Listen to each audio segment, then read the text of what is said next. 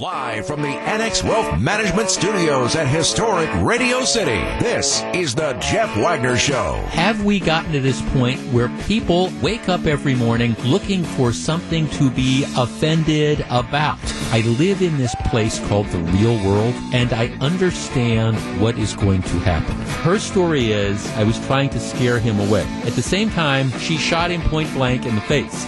Okay, that's not exactly a warning shot. The AccuNet Mortgage Talk and Text line is open now. Give Jeff a call at 855-616-1620. Coming up next, Squirrel. And now, WTMJ's Jeff Wagner. Good afternoon, Wisconsin. Welcome to the show. Group producing the show today and always. Back from weekend debauchery. Were you happy with the Super Bowl?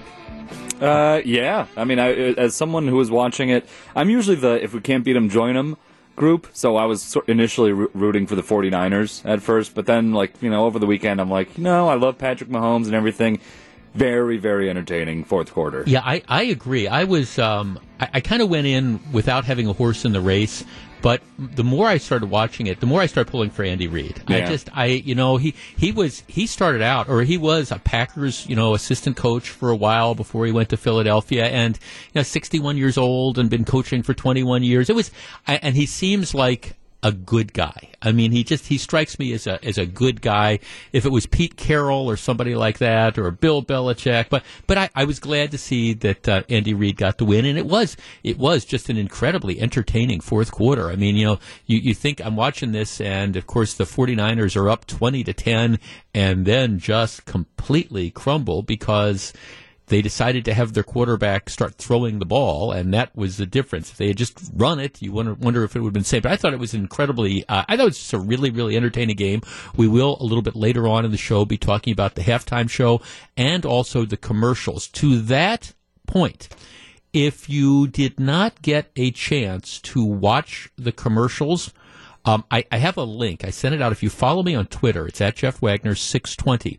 I have a link. It's actually through USA Today, but they have a list of all the Super Bowl commercials. So you can watch them all, and they have them ranked from number 1 to number 55 based on their panel of quote-unquote experts, and maybe you agree with them, maybe you don't. But if you want to see all the commercials, if there's stuff that people are talking about, you can follow this link, and you'll have an opportunity to do that. Just before the show started, I spent about 20 minutes looking at a number of the commercials. Just in general, I was just saying this before. Given some of the commercials I thought were incredibly creative and entertaining, and of course my test is always, given how expensive the Super Bowl ads are, it's great to be creative. But at the end of the day, if you don't, number one, remember what the product is, or number two, aren't motivated to purchase the product, simply, okay, gee, that was a really creative ad, seems to me to be a waste of $5 or $10 million. I thought this year, in general, I thought the ads were pretty good. I thought they had a lighter tone, which I thought was appropriate for the game. There weren't a lot of the really heavy ones, although I will say, maybe it was just sentimental. The one for the University of Wisconsin with the dog, oh my gosh. I mean, that's, for any of us who are pet lovers, I mean, that was an incredibly good ad. I mean, it just kind of touched the heartstrings. We'll talk about that a little bit later on, and we will talk about the show as well. But if you want to get a head start, if you're wondering, gosh, is there a place that I could go see some of these? Because I didn't see them all.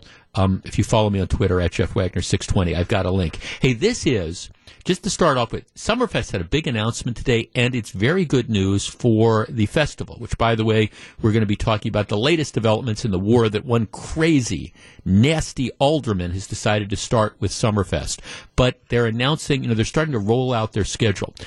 Guns N' Roses, still big act. Guns N' Roses, there was a time that there wasn't a hotter act than Guns N' Roses around, and it's still a big deal. They are touring North America this summer, and typically they play stadiums. They sell out stadiums. They're going to be opening their tour at Summerfest. And what's so cool about this, first of all, it's Guns N' Roses coming to Milwaukee. But secondly, the venue that you have, the American Family Amphitheater, it seats 23,000. And it's going to be packed for this particular show. But typically, they're going to be playing in venues that have 50 or 60 or 70 or 80,000. So I'm not saying necessarily a 20,000 seat, 3,000 seat venue is intimate. But at the same time, compared to a lot of the places they're going to be playing, it's intimate. And if you are a fan, this is going to be great. One of the other things that is so cool about this from a perspective of Summerfest and their business, this is their July 4th show. Now, if you will recall last year, July 4th was a disaster because they were dark on July 4th. They had originally booked Ozzy Osbourne to come out and play. Ozzy Osbourne canceled his entire tour, and he was supposed to play last July 4th. He canceled his entire tour because of illness. And so then they went to the opening act, another heavy metal band. They ended up having to cancel with 3 or 4 weeks' notice because their lead singer had become sick as well. So rather than just try to scramble and just put on an act for the sake of putting on an act, they went dark on July 4th. On which, and it hurts when you're looking at attendance. Obviously, to have the amphitheater dark is bad, number one. Number two, what's so cool about Guns N' Roses coming from the Summerfest business perspective is July 4th tends to be a low attendance day at Summerfest. Now, you might say, well, Jeff, that doesn't make any sense. It's a holiday. Why would July 4th be a low attendance day? Well, it's because July 4th is a day where lots of people have lots of stuff that's going on. I don't know about you, but I have a July 4th routine that I have been following for years and years. You probably go to a parade during the day. You go to a picnic. In our case, we have a friend who lives right by a county park where they shoot off fireworks. So typically, they have a party every July 4th in the evening. So people have all sorts of other things to do. So it's always a difficult day, even though it's a holiday. It's always a difficult day to get people down to the Summerfest grounds. You have an act like Guns N' Roses, which I will be shocked if it is not a sellout, and I would be shocked if it's not a sellout quickly. It's going to be bringing people down there. So from a business perspective, this is great. If you are a Guns N' Roses fan, this is great. All very cool. Good news for Summerfest.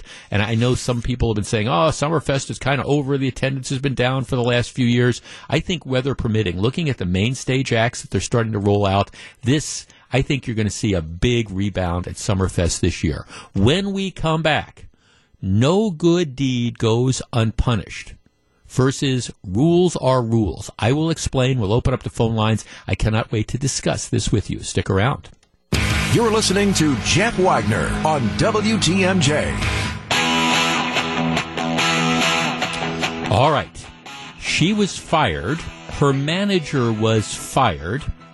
U.S. Bank originally defended this decision. Did they get it right? Rules are rules versus doing the right thing. Here is the story. I'll tell you where I come down on this in just a moment, but I want to discuss this with you. All right, here's the deal. Portland, Oregon. What you have is you have a U.S. bank, and you have a customer who apparently has very, very little money in his account. He's just switched jobs, and he's gotten his first paycheck. The paycheck's in the amount of like $1,009. All right, now keep in mind, this all starts on December 23rd. December 24th is Christmas Eve. December 25th is, of course, Christmas. Guy deposits the $1,009 check into his bank account, right? And essentially his bank account has almost nothing in it. So he deposits the check. This is the first check that he has gotten from his new employer. Puts it in there. The bank puts a hold on the check. They say, we can't release the funds to you until your check clears. Right? And so, because what they do is, they'll take the check, they'll send it to the bank that issued the check, they will clear it. Normally, and this isn't unusual, normally it takes a day or 2 or 3 for, checks to clear. And again, in this case, the guy's got almost no money in his account, and it's not even like this is the first check he's gotten from this new employer. So it's December 23rd. He has deposited the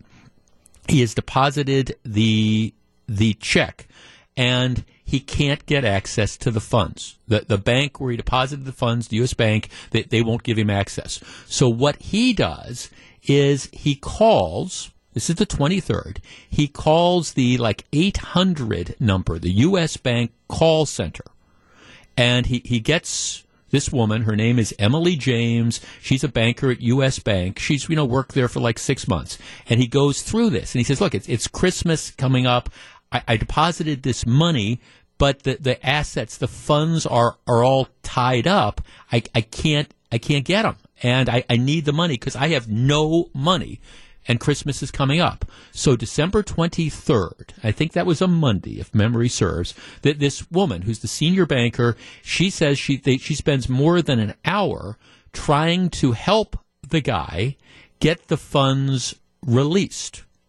Anyways, she's not able to do it. This is on Monday the 23rd. So what she says is, okay, here's what I recommend you do.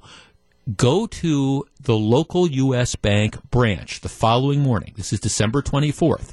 And ask the bank manager to verify the funds from the issuing bank. She's like, okay, maybe. So presumably that's go in, get the manager to call the other bank and guarantee that this check is good so they can free up the money. All right, December 24th, Christmas Eve. He goes to the bank. He gets the boss to verify his employment. But the branch manager is on vacation. The bank is closing early because of the holiday, and he's told there's no one who could lift the hold. In other words, you're out of luck. No money. Woman at the bank tells him, my hands are tied. I can't do anything. He says when he leaves the branch bank, the workers lock the door behind him. All right, so that's it. So he's out of luck. Again, now it's Christmas Eve in the afternoon. He calls the U.S. Bank 800 number again and he gets the same woman he had talked to before. He says at this time he's calling from a gas station in his local area. He's trying to use his debit card to fill his tank. He says he can't. It's not working. The debit card's not working. He's got no money. It's Christmas Eve. The money in his account is frozen because it hasn't cleared the other bank, and he's just out of luck. He says to the woman at the call center, I wish I had just $20 to get home. All right. The woman, this is the U.S. Bank call center, says, wait a second, hold on.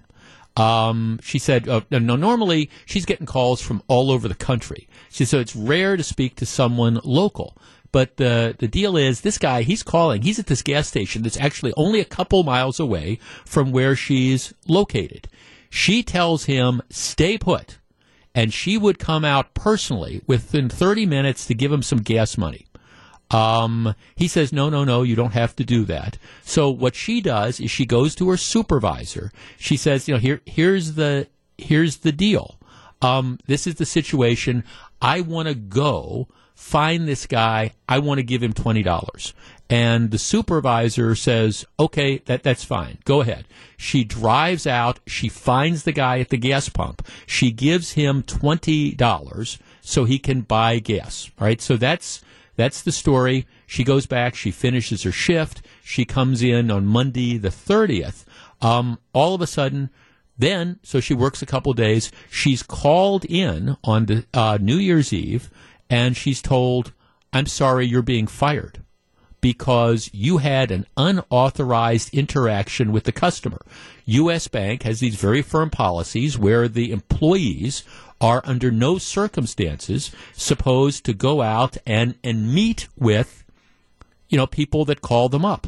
Because, if you think this through, anything could happen. She doesn't know who this guy is. Now she's, been interacting with him for a day. She goes out, she leaves work, got permission from the supervisor. She leaves work, she goes out, she interacts with this guy at a gas station. He could kill her. He could kidnap her. All those sort of things. So they have a policy that you don't meet customers. You're at the call center. You do everything you can to help them, but you don't go and give them money. So they fire her.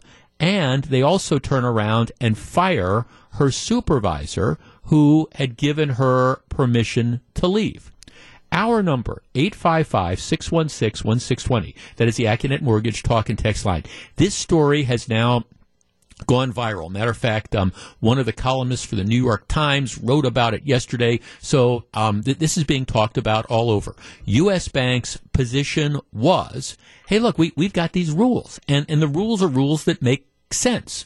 You know, we appreciate that she wanted to provide this extra layer of customer service, but we can't have employees going out and meeting people that have called, whatever their motivation is. We can't have them leaving our offices, going out and meeting up with people at gas stations 15 miles away from their place. If something would have happened to this lady, well, can you just imagine, what our exposure would have been? Now, the flip side is, hey, we talk about customer service. This is a lady who was going the extra mile to help out a customer. And by the way, it was Christmas Eve, and she felt she was doing the right thing. So let's tee this up. 855-616-1620. That is the Acunet Mortgage talk and text line. U.S. Bank fires her. U.S. Bank fires her supervisor for offering this, for having her leave. The rules say you're not supposed to interact with customers. She clearly violated the rule. Should they have fired her? 855-616-1620. That's the Acunet Mortgage talk and text line. What do you think? Rules are rules versus, my goodness, this is the kind of person, if you ever had a problem, this is the kind of service that you would love to get from a bank, an insurance company, whatever. All right, 855-616-1620. Should she have been fired? We discuss in just a moment. If you're on the line, please hold on. Jeff Wagner on WTMJ.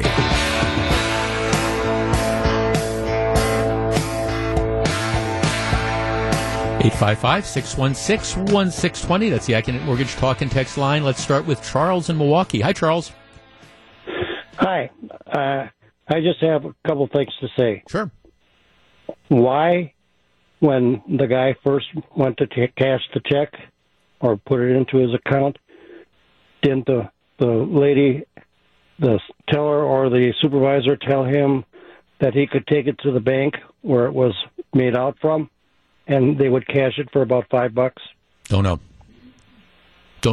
Okay, because that's what they should have told him, because then he would have been able to get his money, put the money in cash into his account, and he would have been fine. Mm-hmm. I don't know what bank had issued the check. I don't know if it was a local bank or I don't know if it was a national bank. I don't know where the paycheck came from. But let's talk about the issue. So that's not what happens. He deposits it in his account. There's no money in there. This would be the call center person, feels bad for him and runs out to give him $20 on Christmas Eve. Should she have been fired? No. She should have probably been told what was happening. Why wasn't she instructed on this when she was hired? Well, no, I think, no, and in fairness now, she knows. I don't think she's arguing she didn't know the rules. She asks the supervisor and her. I think, in fairness to the bank, these two people knew that they were violating the rules. They knew the rule said you don't leave the call center, you don't go meet third parties, and this is a rare sort of thing because, like I say, it's a national call center. Most of the times, it's an 800 number. You're getting calls from Mobile, Alabama, or Milwaukee, Wisconsin. In this particular circumstance, it's a guy who is in the next county over, who's 14 minutes away from where they were. So in most situations, you wouldn't have the ability to do this. But she makes a decision that she's going to do it and help him out. 855-616-1620. That's the Acunet Mortgage talk and text line. The bank fires her for violating the rules and fires the supervisor for letting her break the rules. Back to take your calls. Here's WTMJ's Jeff Wagner. 855-616-1620. That's the Acunet Mortgage talk and text line. Jenny from Appleton. Hi, Jenny. Hi, how are you? I am well, thank you. What do you think? Should they have fired her?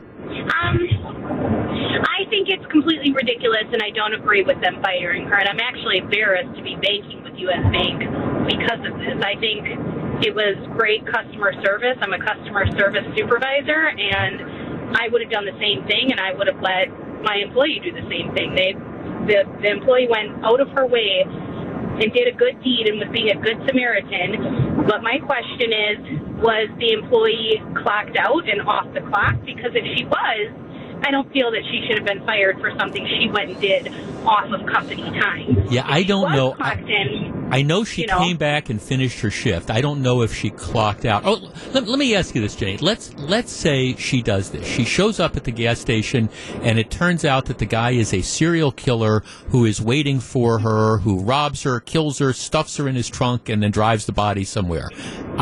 What happens then? Is U.S. Bank liable? Is that a concern that they have or should have? No, absolutely not. If she was off the clock, then U.S. Bank would not be liable. As terrible as that sounds, and if it were to ever happen, that's very terrible, but that's a chance that woman took, going to that gas station and doing her good deed. As bad as it sounds, but that would be on her. That was her decision. Mm-hmm. It wasn't U.S. Bank's decision. It was that individual's decision to go there and meet a person to do a good deed. So absolutely not. U.S. Bank would not be liable for something like that if that were to happen. Now, if the lady was clocked in, or if the person, employee, was clocked in. Let's assume that that's okay, the case. then if she was clocked in, then yes. I think you're 100% right. I do think that U.S. Bank would be liable for that situation if that were to happen. Right. I do think they would be liable. But at the same time, I don't agree with them getting fired. Right. No, thanks. And of course, and again, it didn't happen. And that's why they have the rule. It's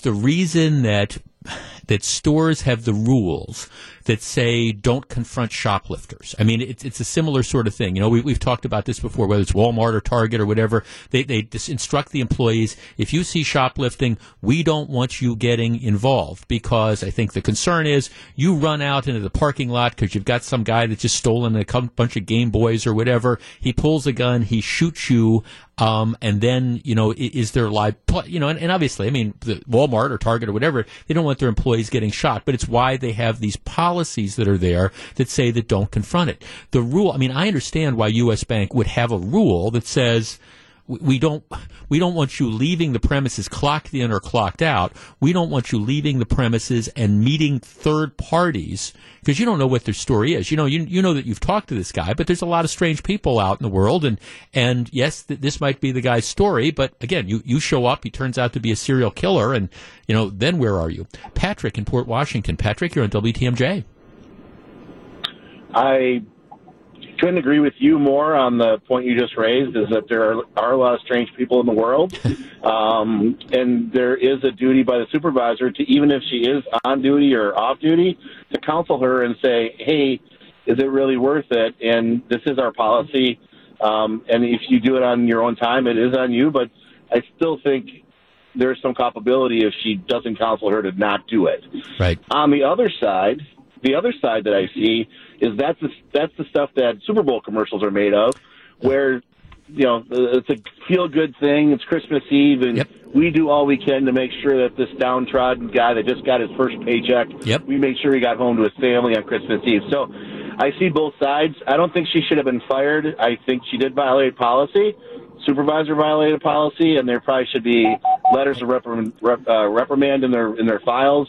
With a strong warning. I don't think a termination might be a little bit much. Right, Patrick, thanks for the call. I couldn't agree with you more. This is, all right, first of all, I understand the purpose for the rule. I get it. You don't, and I mean, it's a good rule. You know, you don't want some, 800 number operator leaving the premises on work time or off time and running out and meeting strangers. I mean, that nothing...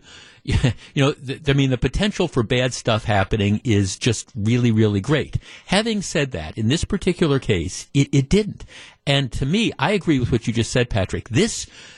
What a golden PR opportunity this would be for U.S. Bank. Now, right, I understand she violated their protocol, but man, when you look at this, and you think of all the stories that are out there about how, uncaring, corporations that don't care about people, and et cetera. This is an example. Look at our employee who, recognized that this guy was getting rogered because he was not able to get his money. He's got a 9 and a 13-year-old kid at home who aren't going to have money for Christmas because the bank hasn't cleared. He can't even put money in his gas in his car, and so she went above and beyond. This is the friendly bank. This is the great bank. Forget all this talk about local banks. We are an international bank, and this is what we've done. It would have been a great PR moment to seize on. Now, I understand bad stuff could have happened, but in this particular case, it didn't.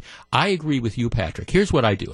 If I'm U.S. Bank, I whistle the supervisor in and this gal, and I say, look, I understand what was driving you. I understand that, what your motivation was. We appreciate that. You can't do that moving forward, because these are all the things that would happen. This is why we have these rules. So you can't do it anymore. But you know what? In this particular case, all's well that ends well. You went out, you helped this guy, you gave him the $20 so he could put gas in his car, et cetera, et cetera. And I turned it into a feel-good story. My gosh, I'm calling Good Morning America. I'm calling the Today Show. I'm calling the local newspapers, or at least encouraging the guy to do it. Because then the story is going to be, guy gets caught up in the evil banking system, can't get money, can't even buy gas on Christmas Eve, and some woman who works at an 800 call center decides that she's going to take this upon herself. U.S. Bank, the bank with a heart. It would be a great public relations opportunity. Again, I get the rule. That's why you have to counsel them. You whistle them in, you call them, you counsel them, you explain to them why you have this rule, and you tell them don't do it again. I get it. You tell them don't do it again. But under the circumstances, rather than firing them, I would take advantage of it. This is the kind of publicity that you can't buy. It's a great story, and they ended up screwing it up. Now, right before I came on the air, I was doing a little bit of follow-up on this. After all this, this... They were writing about this in the Oregon papers, but yesterday, like I say, it was a subject of a big column in the New York Times, so it's really gone viral. Apparently, earlier this morning, U.S. Bank, the president came out with this statement saying, "Well, we're going to take another look at this, and maybe we should re-examine the firings in this case." To which the answer is yes, but you do kind of want to shake them and say, "Why didn't you see this in the first place?" And again, rules are rules. I understand it, but every once in a while there are exceptions, and the truth of the matter is, if you were in that situation, if you were the guy stuck at the gas station who doesn't have enough money to put gas in his car so he can get home and see his kids on Christmas Eve because the bank closed early, et cetera, wouldn't you love to have a bank that cares? Wouldn't you love to have a call center person say, you know what? Well, I'm only 10 miles away. I can get there in 15 minutes or something. I'm going to go do it. That's the kind of publicity you can't pay for. And they ended up firing her, even though they are apparently rethinking it. All right. When we come back, what about that halftime show? Stick around. This is Jeff Wagner on WTMJ. This week's sponsor of Jeff Wagner's Home Improvement Showcase is the Washington County Builders Association. Stop by the Washington County Fair Park February 7th through February 9th. That's this Friday, Saturday, and Sunday for the 2020 WCBA Home Building and Remodeling Expo, featuring an outstanding fish fry on Friday night. I know the place that caters it. They're great. A visit from our very own Mr. Fix-It, Tom Faze, on Saturday, and a birdhouse or toolbox building station for the kids. How cool is that? That is the 2020 WCBA Home Building and Remodeling Expo. It's this weekend, Friday, February 7th through the 9th at the great Washington County Fair Park. All right. So, great Super Bowl game. Kansas City makes a big comeback. I think it was interesting, held people's attention. We're going to talk about the ads that ran prior to, during, and then after the Super Bowl. If you want to look at some of them again, and you follow me on Twitter at Jeff Wagner 620, I sent out a link through USA Today that has a list of all the Super Bowl commercials, and you can click on each one of them if you want to watch a couple. I'd say I've heard people talking about this and I missed it. I've got a link. All you have to do is follow me at Jeff Wagner 620. A lot of conversation going on about the halftime show. Halftime show featured Jennifer Lopez and Shakira. Let me see, how can I describe this? If you saw it, you know what I mean. It was certainly not family-friendly entertainment. What you saw is you saw a lot of the stuff that I would imagine you see if you go to a Jennifer Lopez or concert in Las Vegas or a Shakira show. There's a lot of what they used to say TNA with emphasis on the A. A lot of butt shaking. They're in kind of provocative sort of outfits. There's a lot of crotch shots. There's, again, a lot of dancing and shaking their booty and that type of thing. There's at least one point, Jennifer Lopez did this movie last year, and so she's up on a stripper pole swinging around on it. Don't necessarily know that when they first had the Super Bowl, you'd ever anticipate that the halftime show would be a stripper pole. But I thought it was an entertaining show. They're very, very talented women, but it was definitely a PG-13 show, maybe an R-rated show. Maybe. No wardrobe malfunctions, but a lot of skin, a lot of provocative dancing, all that sort of stuff. This has set off a huge debate. Let me just share some of the emails that people were, or some of the tweets that people were sending out as reflected in USA Today. The Super Bowl halftime show was just a bad strip show. We've had so much positive discussion about not treating women like sexual objects, and then they go and do this.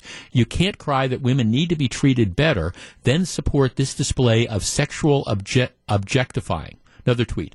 I'm no prude, but watching this with my 7-year-old daughter and 11-year-old son was really uncomfortable. Another tweet.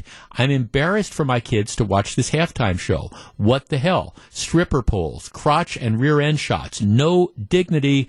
Shame on you, Jennifer Lopez and Shakira. Other people said, "Oh, this is great. These are grown women. One's 43, one's 50. They're being sexual. They're fabulous. This is tremendous." All right, I don't want to discuss so much the idea of, was this appropriate for a Super Bowl halftime show? Simply because, if you're watching it with your kids, and you become uncomfortable. Gee, what's that woman doing on that pole? Why is she doing this dancing? You can always send them off to the kitchen to grab some pizza or chili or whatever. So that's a decision mom and dad can always cover their eyes. I think what is interesting about this, though, is, all right, let us accept the premise that this show involved two very talented women performing in an often provocative way. I think that would be a fair thing to say. All right, is this, given the fact that, we're now in the post-Me Too era where we're not supposed to objectify women, et cetera, was that show uncomfortable? Did that show, all right, just highlight these incredibly talented women, who've got these great dance moves, and let's face it, really great bodies. Really great bodies, I'm going to say for their age, but these are really great bodies, period. Or was this one of, hey, we've been so concerned about, the NFL's treatment of women and objectifying women, and here you trot out this type of show. All right, was it appropriate? Was it inappropriate? Not from the perspective of kids watching it, but rather from the perspective of, all right, post-Me Too, we were told, you shouldn't be looking at women and you shouldn't be judging them just based on their body. And then you put Jennifer Lopez on a stripper pole. All right, was that appropriate? 855-616-1620. That's the AccuNet Mortgage talk and text line. Look, it didn't bother me, but I don't have kids. And I do think you can't, you can't have it both ways. And this is an issue that I think we are wrestling with in our society now, where you say, all right, well, you're not supposed to objectify women, but then, oh, look, she's trotting around on a stripper pole. All right, how did you react? 855-616-1620. That's the AccuNet Mortgage talk and text line. What do you think? We discuss in just a moment. This is Jeff Wagner. Sandy, you're on WTMJ. Good afternoon. Sandy in Wausau. Good. Hello, Jeff. Hi, Sandy. Hey, I absolutely loved the show. My comment was, first of all, I've never been in a strip club. So I don't look at what she did on that pole as sexual. I looked at her athleticism of being on that pole and what she could do. Do you know how good a shape you have to be in order to do what she did? I can only imagine. It's unbelievable. Yep. Well, and as far as the crotch shots, that's the camera. That has nothing to do with them saying, "Hey, take a picture of my crotch." That's the camera. Well, but you're not saying. I mean, they know what they're doing. They're. I guess they were. You would agree that they were playing on their sexuality, right? Well, no. You know what? I don't know. I'm going to disagree, and this is probably the first time I'm disagreeing with you. Actually. Okay. All right. Well, that's okay. I guess. I mean, thanks.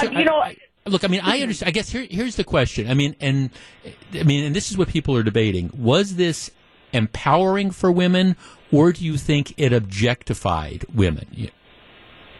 Well, I looked at it a whole different perspective as far as I was in awe and what wonderful shape they're in with all the dancing they're doing. Yep. Obviously, they were lip syncing. I wasn't crazy about the lip sync. But, I was looking at the shape that they're in, and I was admiring that. And are they supposed to be out there with bonnets and turtlenecks on? I mean, seriously. No, I don't think anybody. No, right, and I don't think anybody would say they should be out there with, or at least I certainly wouldn't argue they should be out there with bonnets and turtlenecks. And by the way, I was amazed with their. I was amazed with their entertainment value as well and the shape they were in. I think this would have been a perfectly appropriate show for, a showroom in Las Vegas. I mean, absolutely perfect. I guess the question was for the Super Bowl audience, does it go too far? And again, was this empowering? Oh, look, you've got these women, 50-year-old woman, look what she's doing up there in the pole. Look at the shape she's in. Or is it, hey, we're treating her like an object. Let's look at this woman and are people just ogling her? And as far as, well, the camera making the shots, I mean, this was pretty much choreographed. I mean, I think in fairness, they know the suggestiveness of the different things that they are doing. Let's talk to Chris in Hartford. Chris, you're on WTMJ. Yeah, hi, Jeff. Hi, Chris. I totally don't agree with that first caller. I think I was so disturbed that these two women that have all this talent can get up on stage and cheapen themselves, make them look like they're you're right, Las Vegas strippers. And it's not the camera. This woman came down on the stage on her knees and slid all the way into the camera with her crotch showing. Yeah. So that was totally disturbing. And I'm not a prude. I love Shakira. I love J-Lo. But it just was wrong. So for the Super Bowl, that's what you're saying. It's again, if you're at Caesar's Palace watching the J-Lo show on a Saturday night in Vegas, perfectly appropriate, the kind of stuff that you expect. Yeah. For sure. Yeah. Again, thanks. See, and it's just, I wrestle with this because, like I said, I don't have kids at home. I'm not covering. I'm going, oh, they are incredibly talented, and yes, they're in great shape. And look at all these different dance moves. At the same time, I have to admit, I'm thinking, boy, what was the NFL thinking, especially in the post-Me Too era, where we're saying you shouldn't treat women as sexual objects, something I agree with, and then you have these incredibly talented women who are flaunting their sexuality. And as far as like the butt shots and the crotch shots and all that type of stuff, I don't think it's fair to blame it on the camera. I mean, that's what the show was built around. Was it an entertaining show? Yeah. Was it a good show? Yeah. Was it the most appropriate show to put on for Super Bowl halftime? That's where I think the debate comes in. This is Jeff Wagner. Live from the Annex Wealth Management Studios at historic Radio City, this is the Jeff Wagner Show.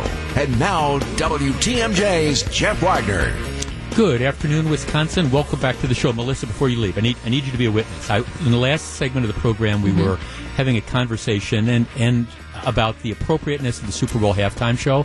And look, from my perspective, Shakira, J-Lo, incredibly talented women, doing all this stuff. I think, the act clearly appropriate for the stage at Caesar's Palace in Las Vegas or whatever.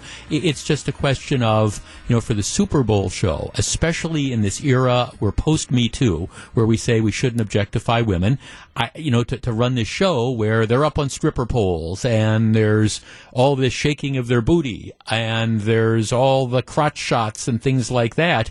I thought, that was probably, I think, going too far, especially if we're concerned about objectifying women. So and we had callers from both sides and texts from both sides. During the break, I get a text from somebody that says, "You are a prude." So, look, I almost never answered, but I sent back, I said, look, I am many things, some good, some bad, but I'm definitely not a prude. Now, so Melissa, Am I a And that's true. prude? You rarely text back to people. I almost never do. No, You'll say their stuff on the air, but to text them back, that takes a lot. Okay, but you and I know. Yeah. Do you think I am a I don't. prude? No, I don't think you're a prude. No. No, good, no, exactly. And the truth of the matter is, if I was in Las Vegas and, Jennifer Lopez was performing at, Caesar's Palace or wherever, MGM Grand, I'd seriously think, hey, that might be a pretty good show that she puts on and stuff. But at the same time, it's a time and a place sort of stuff. That's what my concern was. So, yeah, no prude. You're not a prude. Thank you. I'll confirm that. Again, I'm many things. All right.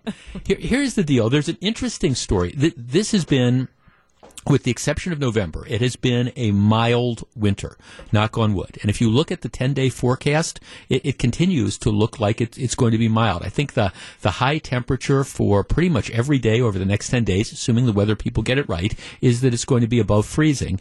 No polar vortex like last year. Remember, my gosh, that was, last Wednesday we had the 40 below wind chill, just kind of like the stupid cold. Yesterday, actually, like a record all-time high, I think, for the area. And as far as I'm concerned, bring it on. Right now it's 40 degrees at our studio, and I still figure that we're going to get some winter. Now, keep in mind, for people who say it's been such a mild winter, we got slammed in, November and early December. It was absolutely horrible. So, I mean, we got slammed back then. So I tend to believe that things even out. And we've had a couple really bad winters. So, again, things sort of even out. And I also acknowledge that it's, even if you look at the 10-day forecast, that takes us to mid-February, and you can still get some cold weather, and you can certainly get some snow at the end of February and March. My only point is, every day we get closer to March and April, even if you get cold weather, the chances of it staying, and I'm not talking about temperatures in the 20s and 30s. I'm talking about the 0 or 5 below 0. That stuff where you just, can't function. The chances of us getting long, prolonged snaps of that, diminish greatly. Can we get snow in March? Of course we can get snow in March, but even so, even if we get snow in March, chances are it's going to go way quicker than if you get a bunch of snow at the end of December and then you get the January cold. So it's been a comparatively mild winter since we got through with the first couple weeks of winter back in November. But still, we've had stuff to clean up from. There's no question. We've had to go out, you've had to shovel walks and things like that. We have a local ordinance. If you live in Whitefish Bay, they have an ordinance on their books which prohibits the use of, I'm going to just simplify this, you can't use snow blowers overnight. That's essentially the rule. If you live within X number of feet of a neighbor of another house, which almost all people do, you can't use snow blowers. You can't use lawn mowers as well. And, I mean, I guess I understand the lawn mowers. There's nothing that says that you have to go out and cut your grass at 5 o'clock in the morning in the summer when it gets, when it first gets light. And then, the lawn mower is going to wake up everybody. Snow blowers and snow removal, to me, is a completely different thing. Now, I bring this up because there's a story in the Chicago Tribune over the weekend about how there's a city that has an ordinance. The ordinance prohibits the use of noise-causing machinery between the hours of 10 at night and 7 a.m. on weekdays, and between 10 and 8 on weekends or holidays. All right? So the idea, again, being, we don't want people cutting their grass at 8 o'clock in the morning, at 2 o'clock in the morning. You don't have to do that. You don't want people out there with power saws, at 3 o'clock in the morning, working in their front yard. The ordinance, in this case, unlike the one in Whitefish Bay, has an exception. Snow removal equipment is exempt from the law. So in other words, if it snows and you want to go out and you want to snow blow your driveway at 3 o'clock in the morning, you're entitled to snow blow your driveway at 3 o'clock in the morning. Well, it's a story about a couple guys who live in one of these communities who are upset because there's all these snow plows, private snow plows, that are out there, with the blinking lights and the noise, and they're out there plowing their people's driveways in the middle of the night. Or in this one situation, the guy's got a neighbor down the block. He gets his snowblower out, and he's out there at 3:30 in the morning, and he's blowing the snow off his driveway. And you've got people who are complaining and who are going to the city demanding that they adopt an ordinance similar, for example, to the one they have in Whitefish Bay, which prohibits snow removal overnight. Our number, 855-616-1620. That is the Accunet Mortgage talk and text line. I understand why you shouldn't cut your grass at 4 o'clock in the morning or 5 o'clock in the morning in the summer. I get it. There's no reason you have to cut your grass at 5 o'clock or 5:30 in the morning on a Saturday and wake everybody up. There's nothing magic about that. When it snows, though, if you have to be at work early in the morning, you got to get your driveway cleared. And this idea that I'm going to wait until 7 o'clock in the morning to snow blow my driveway, or if you have a plow company that's going to come, to say to that plow company, you got to wait till 7 or 8 o'clock in the morning before you start plowing people's driveways, I think it's insane.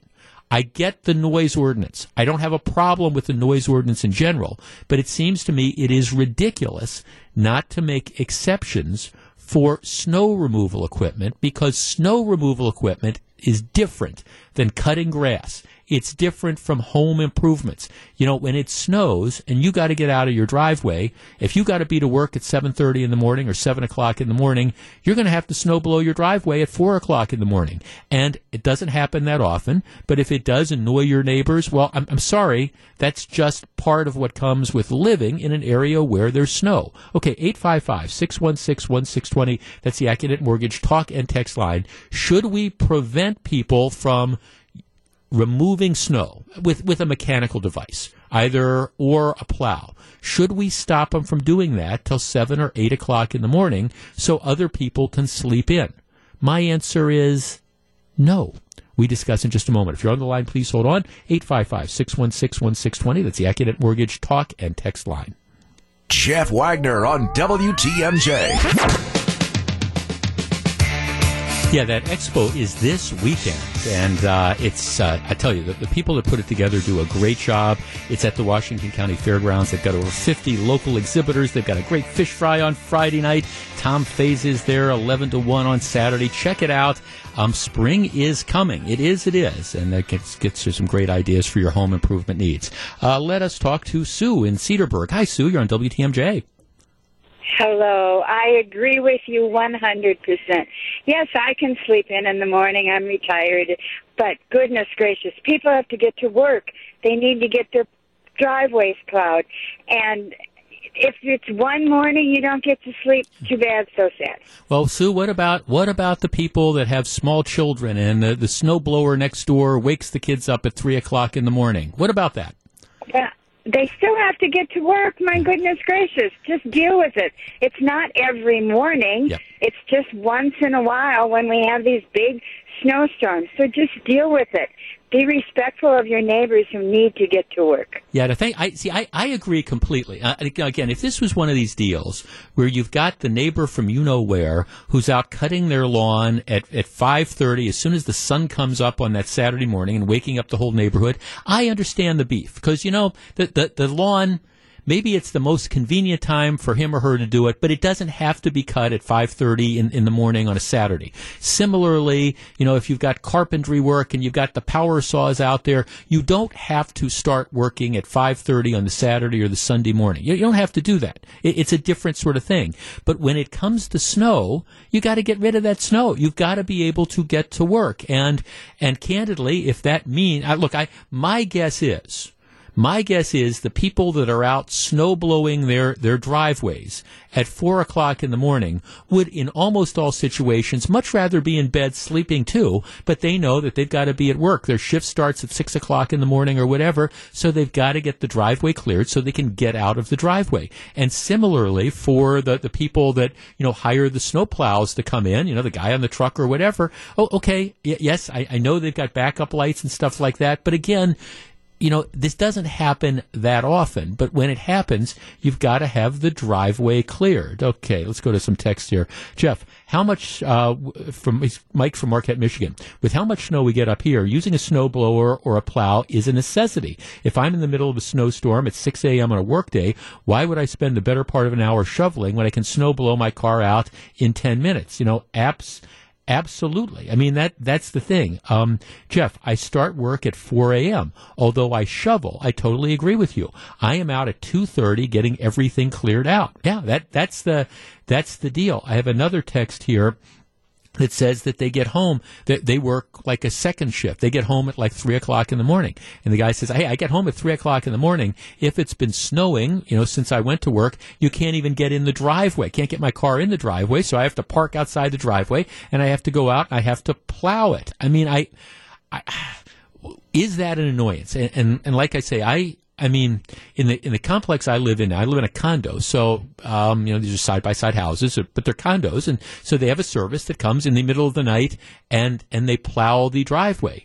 And yes, I guess it's possible that I might hear the driveway or my neighbor's driveways being plowed in the middle of the night. But you know what? I roll over and I go back to sleep. That's how I handle it. I go back to sleep. And I am very, very glad that when I wake up, go out to take the dog out at 6 o'clock in the morning or whatever, today it was 5:30, whatever time she decides that she wants to get up, I am very, very glad that, hey, somebody has come and they have cleaned out the driveway so I don't have to worry about it and I can pull my car out and it's not going to be a hassle.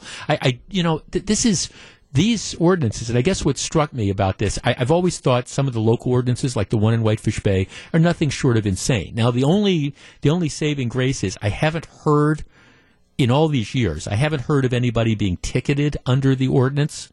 But, in the case of the Chicago Tribune story, you have people who are actually upset that their neighbors are snow blowing their driveways at 3 o'clock in the morning, and they are trying to pressure the local government to change the ordinance to make that illegal.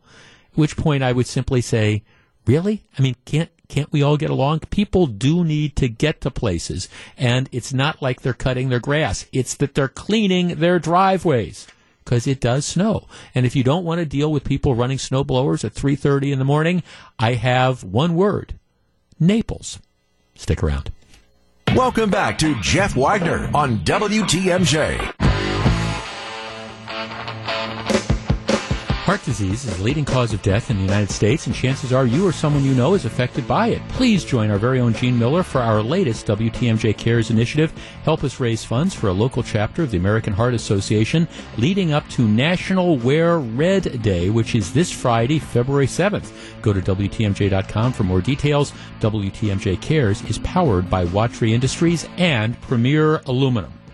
All right, my mom passed away about 10 years ago. I miss her to this day. Just passed away about 10 years ago. Every once in a while, I see these stories, though, and I can't picture Ann Wagner doing this. Here's the story in the Chicago Tribune.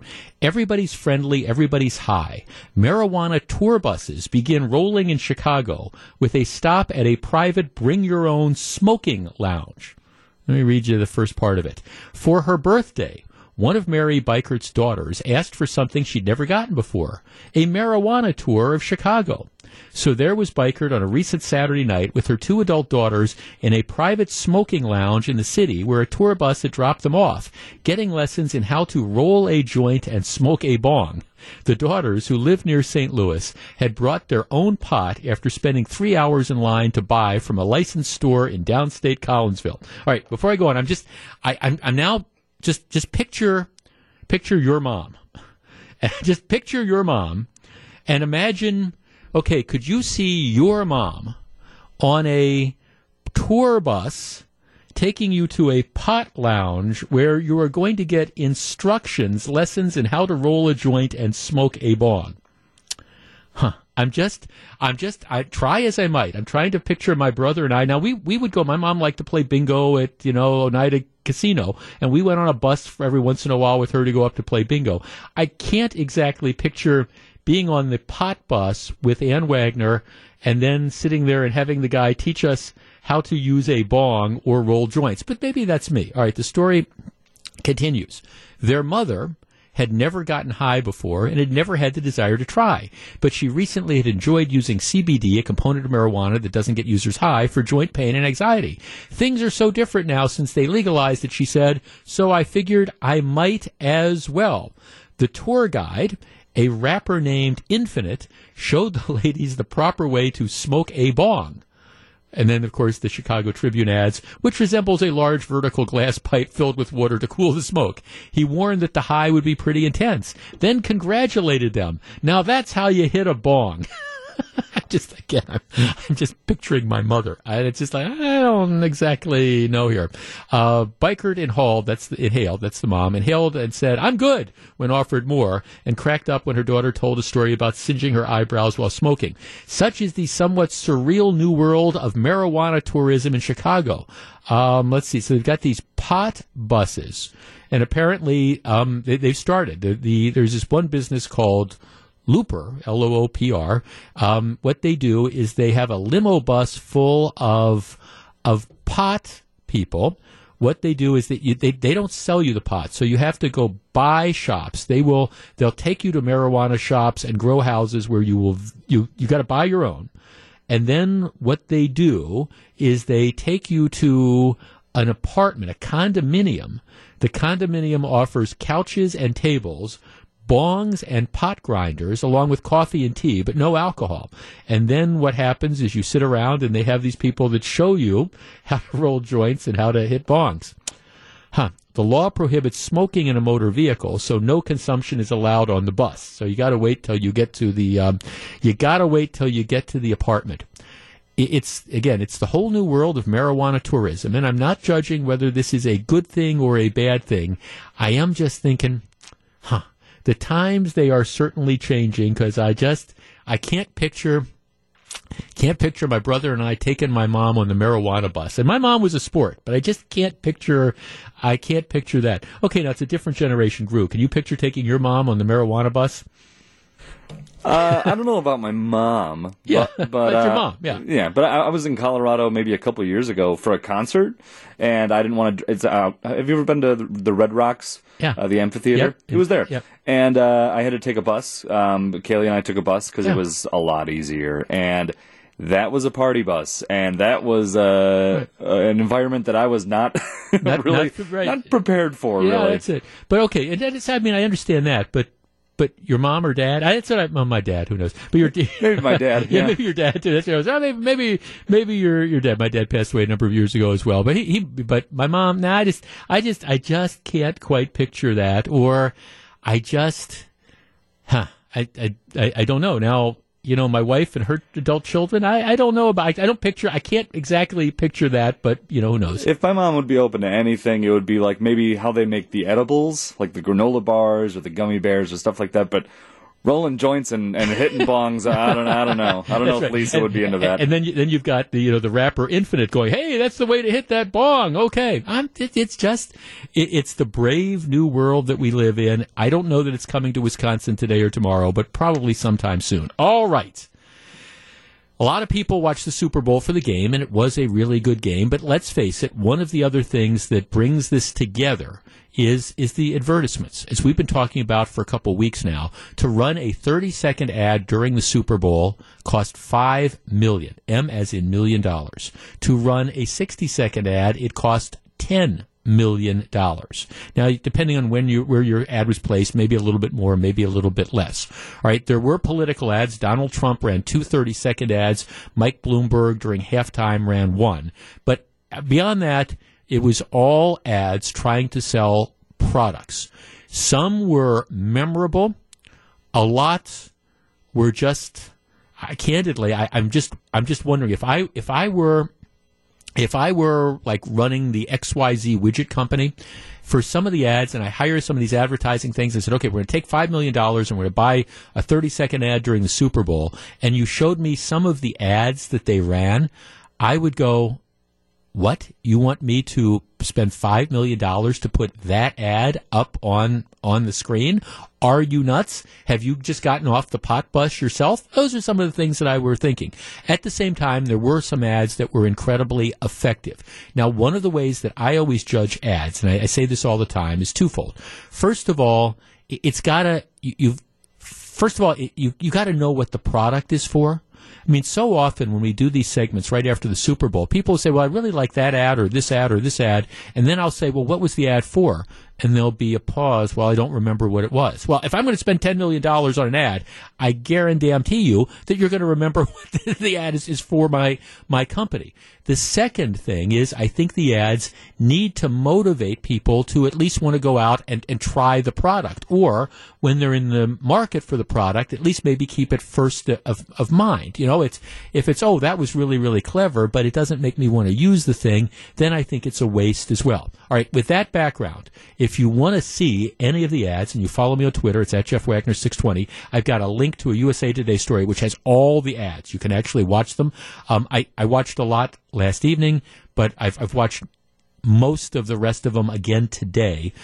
Let's tee this up. Our number, 855-616-1620. That's the Accident Mortgage talk and text line. Was there an ad that you thought stood out, an ad or maybe two ads, that stood out above the rest, that you thought was really, really good? And similarly, was there an ad that you just looked at and said, I can't believe they spent $5 million airing this? 855-616-1620. That's the Accident Mortgage talk and text line. Memorable Super Bowl ads, either the good, the bad, or the ugly. 855-616-1620. That's the Accident Mortgage talk and text line. I'll tell you some of my favorites, and we'll discuss in just a moment. If you're on the line, please hold on. Was there an ad that you thought was particularly great that really grabbed you? 855-616-1620. If you're on the line, please hold on.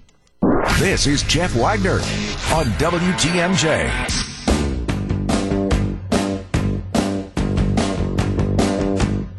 855-616-1620. That's the Accident Mortgage talk and text line. Okay, memorable commercials for the Super Bowl, good or bad.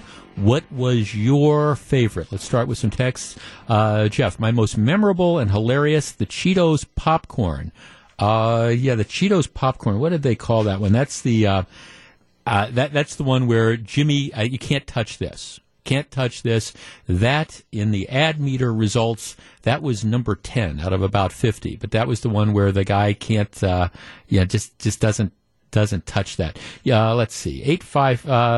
I liked the Groundhog Day with Bill Murray. Don't know where we parked. I was following you. Yeah, I have to say this. I thought when I saw the Groundhog Day commercial with Bill Murray, at first I thought, okay, this is going to be kind of dumb. But I have to tell you, I absolutely loved it. I'm a big fan of the Groundhog Day movie. But what it did was, it brought back some of the characters from the movie. And what it was able to do is it was able to, recreate some of that magic of the movie, but give it a different spin. And you know what? I remember what the product was. This was one where, hey, they're selling Jeeps. And it's showing, the whole premise is, the premise of the movie was, well, Bill Murray just couldn't stand. He was trapped in the same day over and over again. Here, now that he's got this Jeep, he loves being in the same day over and over again. Plus, you had the groundhog. It's kind of like, I thought that was my favorite one. And according to the ad meter results, that was the favorite one for a lot of people. Okay, number of people, hear the text. Jeff, I love the Alexa ad with Ellen and Portia. That, of course, is the one where it was like before Alexa, where what did we do before Alexa? And then it was kind of funny and it was kind of clever, showing the ways that you warm your house or you cool down your house or whatever. And I thought that was a good one too. On the ad meter list, that came in number 7 of those. Let's see, another text. Jeff, I loved the Self Park ad with the heavy Boston accents. Yeah, that was an ad for Hyundai, and it actually came in second on the ad meter. That was the one where, again, you had the people with the heavy Boston accents, and they were talking about the self-park, and the guy, nobody's going to be able to park into that parking space, and he got out of the car and pushed the button, and the car automatically parked. That was kind of cool. I admit, I thought that was kind of cool, and again, interestingly, it's one that made me think, maybe, I'd at least like to see a car that could be able to do that. Okay, some of the other highly rated ones, number 3 on the ad meter ad was Loretta. That was the ad for Google, where you had the senior citizen who was having memory issues, and he was, he would Google, and they would have things play showing, different pictures of his late wife, presumably his late wife, in different settings. That was a good one. Number 4 was one I didn't care about, Cool Ranch. That was the one with Sam Elliott, who was playing the cowboy. And I just, that to me, and they were doing the dance. I didn't care for that.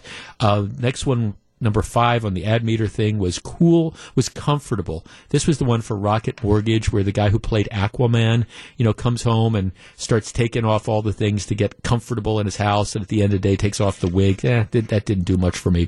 Number 6 was an ad that I liked a lot. It was the Next 100. It was the ad with the kid who was just running, they were all going, take it to the house, and you had all these different NFL stars that were there. I thought, and then at the end, you've got all these kids that are running with different jerseys from teams out onto the field of the Super Bowl.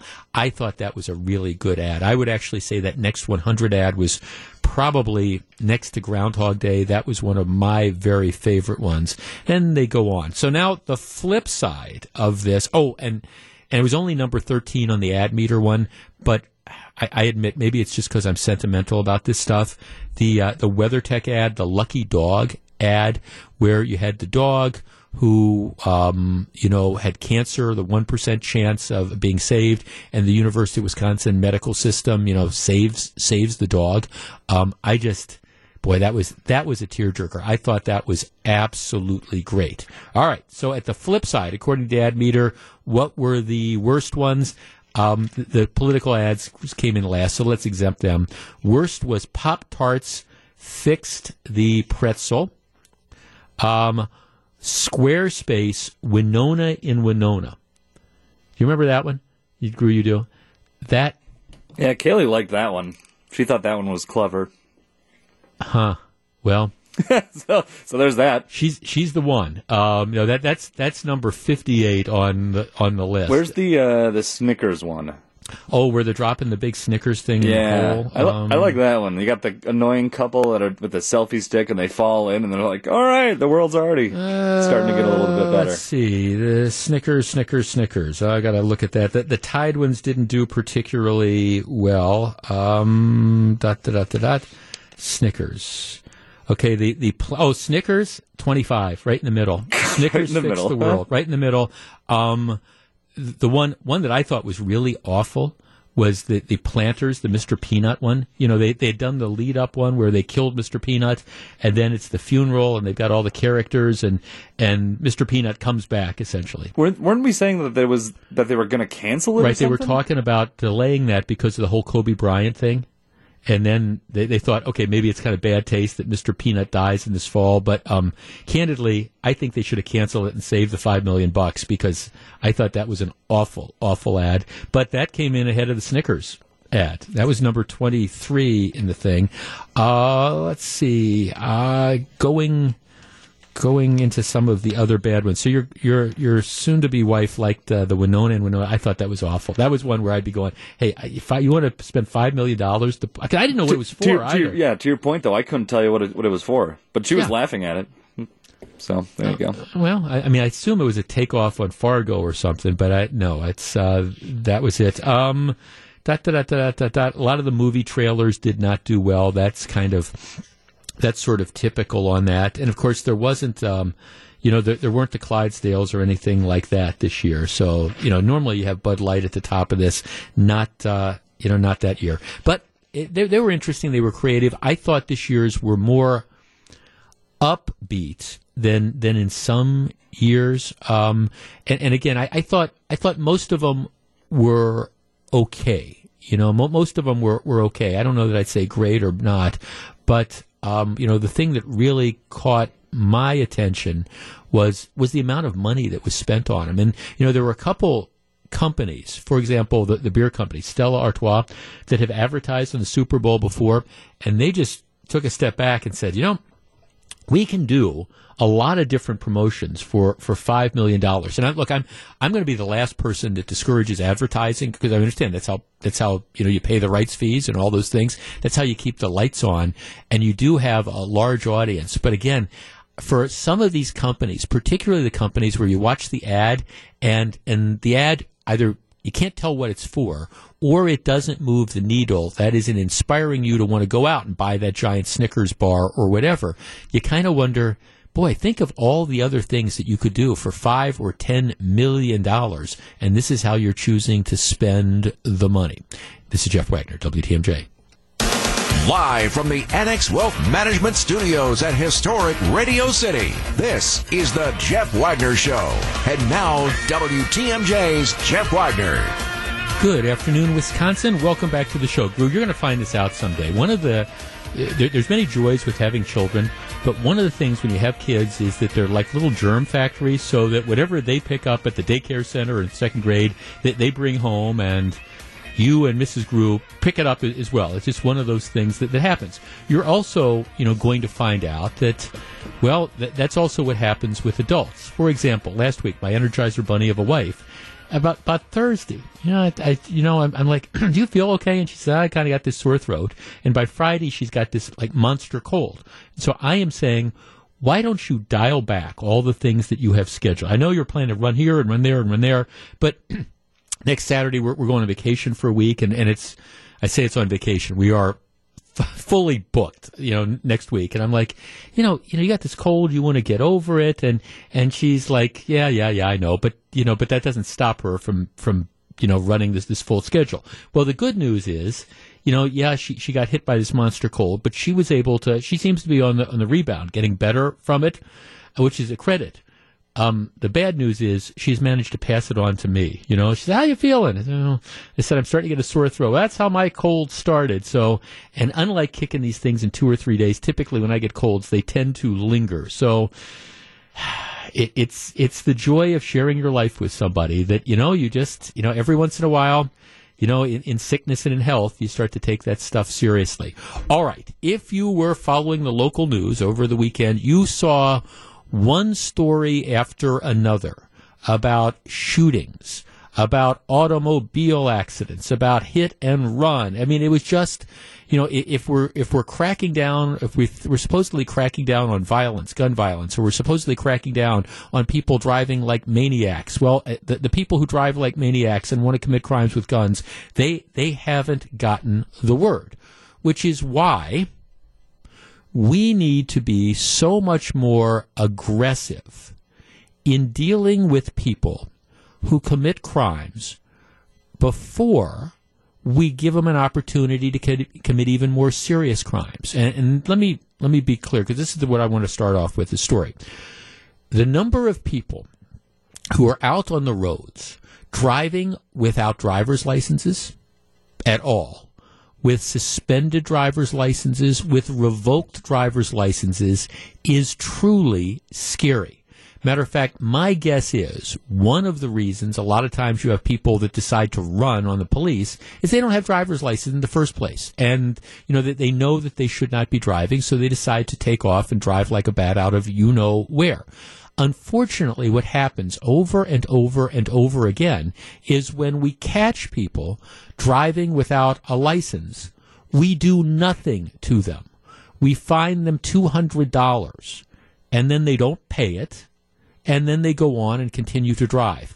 Which brings me to this story of the death of a bicyclist that happened last Sunday.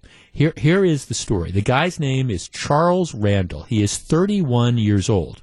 Right now, he is in jail, awaiting, he's in jail after having been charged with hit and run resulting in death and driving with a suspended license causing death. Here's what the criminal complaint says happened.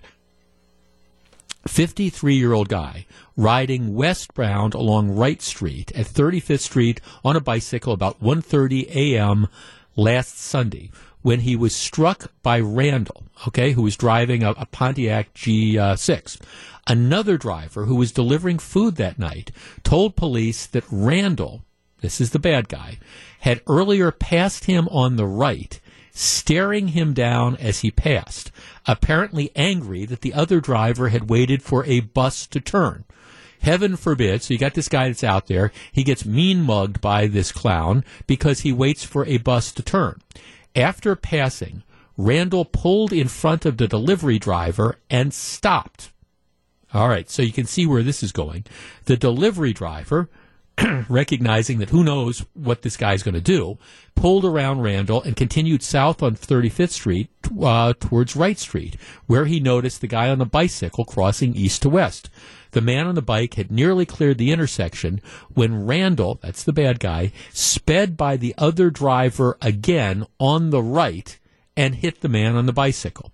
So you understand what's going on. This bozo, he's upset because the other driver had stopped to allow a bus to turn. So then what he's doing is he pulls in front of him and stops, and when the guy goes around him, he speeds up and drives on the right and passes him. The other driver, this is the man who watched Randall hit the guy on the bike, said he never saw any brake lights. First responders tried to save the guy on the bike on the scene, but he died. They got video of this. And then, of course, after hitting the guy on the bike, what happens is the clown drives off. Heaven forbid that we're going to stop. Police found the dark red Pontiac, which was registered to his girlfriend. All right. He then told police, the girlfriend told police he had stolen it from her. Randall initially told police someone had carjacked him and taken the Pontiac, but then admitted to hitting Barnes. He said he didn't see Barnes and didn't stop because he was scared. So he drove off. Okay. In the charges, what you notice is one of the things he's charged with is killing somebody while driving on a suspended license. Now, I don't know exactly what the guy's record is, but I pulled some of his CCAP stuff up this morning in advance of the show, and what you see is at least one other conviction for driving while suspended. So that tells me that there have to be other convictions for driving while suspended. So the guy doesn't have a valid license. He's been through the court system at least once, probably multiple times, and he's out there, again, driving a car. And in this particular case, he ends up hitting and killing somebody, and now, presumably, he's going to go to prison for a number of years, but it doesn't bring back the guy on the bicycle who died. Hit by somebody driving recklessly and driving without a license. Our number is 855-616-1620. That is the Accunet Mortgage talk and text line.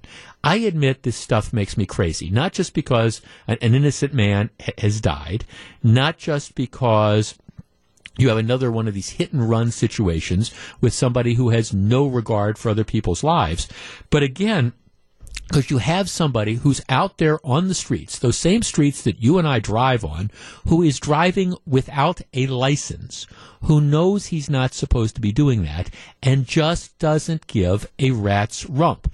And here's part of the problem why this goes on. It's because we let it go on. Because we have made the decision that driving on a suspended license, driving on a revoked license, driving without a driver's license is not a big deal unless and until you hit and kill somebody. Well, then okay, yeah, then you get charged, then you're going to prison for 10 or 15 years or whatever. But this idea that's out there that we foster, that it's not a big deal to go out and drive without a license. To me, I think that is one of the factors, not the only one, but it's one of the factors that is contributing to all the dangerousness that we end up seeing on the roadways. And the idea that you can have people who continue to drive without licenses, who get caught, and then if they go through the system, they get fined $200 and sent on their way, is absolutely crazy to me. I understand that prison space is scarce. I understand that jail space is scarce. But as long as we continue to treat driving without a license like just a slap on the wrist, you're going to continue to have more and more of these stories out there. And it makes the rest of us look like chumps. All the rest of us who make sure we've got insurance. All the rest of us who make sure that when our licenses come up, we do all the stuff we've got to do to renew them. We're chumps because you've got, again, this criminal element that's out there that does this over and over again and just gets away with it over and over again.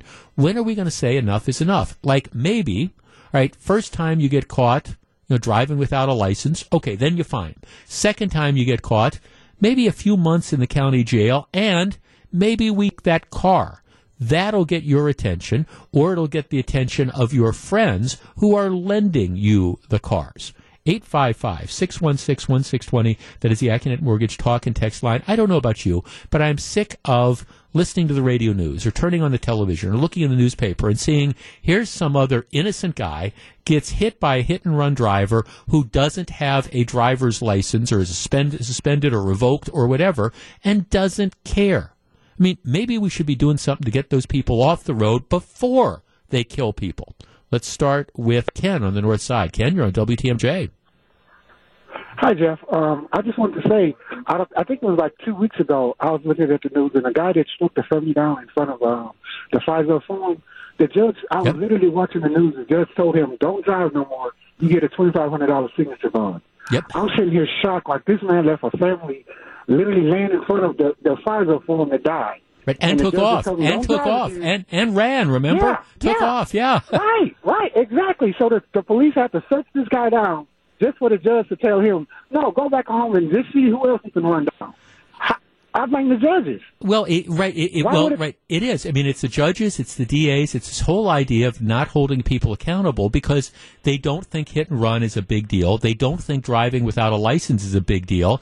And you know, Ken, what do you think is going to happen? You got somebody who doesn't have a license, doesn't care, driving recklessly. It's only a matter of time before that person hits and kills somebody or seriously injures somebody. No. Exactly. And how insulting is it to that family to hear the guy that just ran you down? We just told him don't drive again, and we gave him a $2,500 signature bond. Right. No, He's out, but meanwhile your kids are in the hospital. Yep, exactly. I mean, and I think see, part of the problem is if you talk to some of these judges, they will say, Jeff, you don't understand how often this happens. We are overwhelmed by this. To which my response would be, okay, maybe we are overwhelmed with this because we don't treat this like it's a big deal, because we make apologies for people. Oh, your license was suspended, but you want to get to work. Well, okay, so we're going to look the other way. Well, okay, then why bother?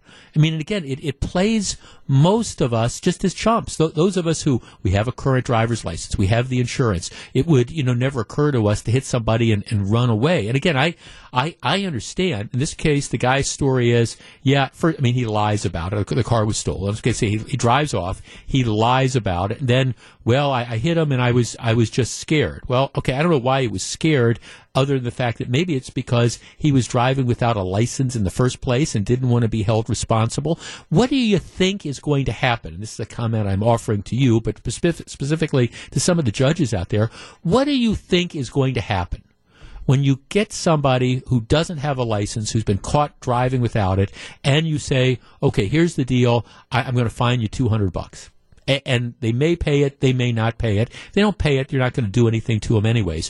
What do you think is going to happen when you do that? Well, I'll tell you what's going to happen. The person is going to continue driving and will continue driving and will get tickets, and they will use those tickets to paper, the wall of their den unless and until they finally hit and kill somebody or seriously injure somebody, and then the system is going to put them in prison. My only comment is, why don't we do something before they hit and kill somebody? Is that too much to ask for? Susan in Erin. Susan, you're on WTMJ. Hello. Hello. So I agree. I think the person who's giving them their vehicle, loaning them their vehicle, should be held accountable also. Yep. If you're loaning a friend your vehicle, you're going to tell me you have no clue whether they have a license or not? This was this guy's girlfriend. Yeah. She knows he has no license. She knows that he's probably going to drive at some point in time if she hasn't allowed him before. Yep. Why is she? You have to hide your keys. No different than your kids. You see these all the time where these kids are stealing their parents' keys. Yep. You know they do that kind of stuff. Well, you hide the keys. You put them somewhere, lock them up. I don't care. Well, you know what I would do, Susan? I've said this before. I'd start seizing the cars. I would start seizing the cars, and then I agree. Putting the burden on the person to come in and prove that they're an innocent owner. If the girlfriend, and we know, let's talk in general terms. Generally speaking, you're exactly right. When it's the boyfriend's driving the girlfriend's car, whatever, she knows he doesn't have a license. I mean, he's using that car. I would say you seize the car, and then if the person wants to come in and argue that they're truly an innocent owner, that they had no idea this was going on, well, fine, let them prove that. But the presumption is you knew what was going on because you know darn well that's what happens most of the time. Yeah, no different than drunk driving. Same thing. I'm with you. Yeah. You know. Yeah, take the car. No, thanks. I'm with you. I want to tell if you want to start talking about something that would cut down the incidence of people driving without a license, you start seizing cars. First of all, it takes the car. Let's assume that the car is owned by the guy that's driving without the license or the bank or whatever. You seize it, you give it back to the bank or whatever. That gets their attention because they don't have a car. If it's, again, it's your friend, it's your boyfriend, it's your girlfriend or whatever, you've lent them a car, you know darn well that they don't have a license because you've probably been in court with them the 3 or 4 times they've been through this before. You let them keep driving. You take that car. I guarantee you, if I knew that, lending my buddy who doesn't have a license my car to drive, if I knew that they were going to take my car, well, all right, I can tell you the next time my buddy asked me to drive it, I'd say, no, I'm sorry, because I just don't want to take the chance that my car is going to be gone. But the bottom line is, no matter how we approach this, we can't stop ignoring the problem. For goodness sakes, people are dying. People are dying, and we're not doing anything, and that's unacceptable. Welcome back to Jeff Wagner on WTMJ.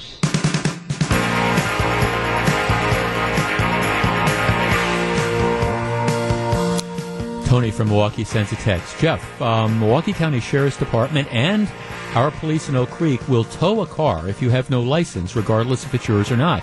City of Milwaukee needs to do the same. All they do is give you a $20 ticket, $120 ticket, and let you drive away. Yeah, how does that solve the problem? We're going to give you a ticket that you're probably not going to pay, and then we're going to let you drive away, and then 3 days later we're going to hope that you don't come back and kill somebody else while you're driving without a license. Interesting. There was a story in the paper the other day. There are 2 distinct approaches to dealing with crime in Wisconsin. You have the Tony Evers and his ilk approach, which is we have too many people in prison. And what we want to do is we want to cut down the prison population in half as quickly as we can. We want to go from 24,000 to 12,000. Now that means you're going to have to let a lot of people out of prison who worked very, very hard to get themselves into prison. It also means you're going to have to take a lot of people who are currently committing crimes, and you're going to have to do something with them other than send them to prison.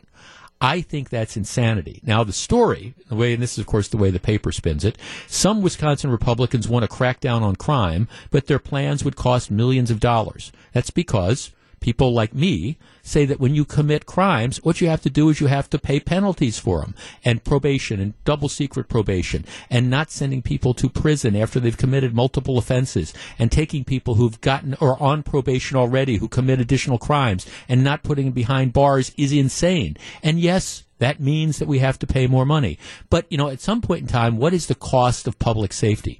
Releasing dangerous people or recidivist criminals out on the street over and over again might be something that Tony Evers and some of his pals thinks is a good idea. For those of us who are looking out for the safety of the community, as opposed to wanting to appease political correctness, there's only one way to go, and that is if you commit crimes, you will be locked up.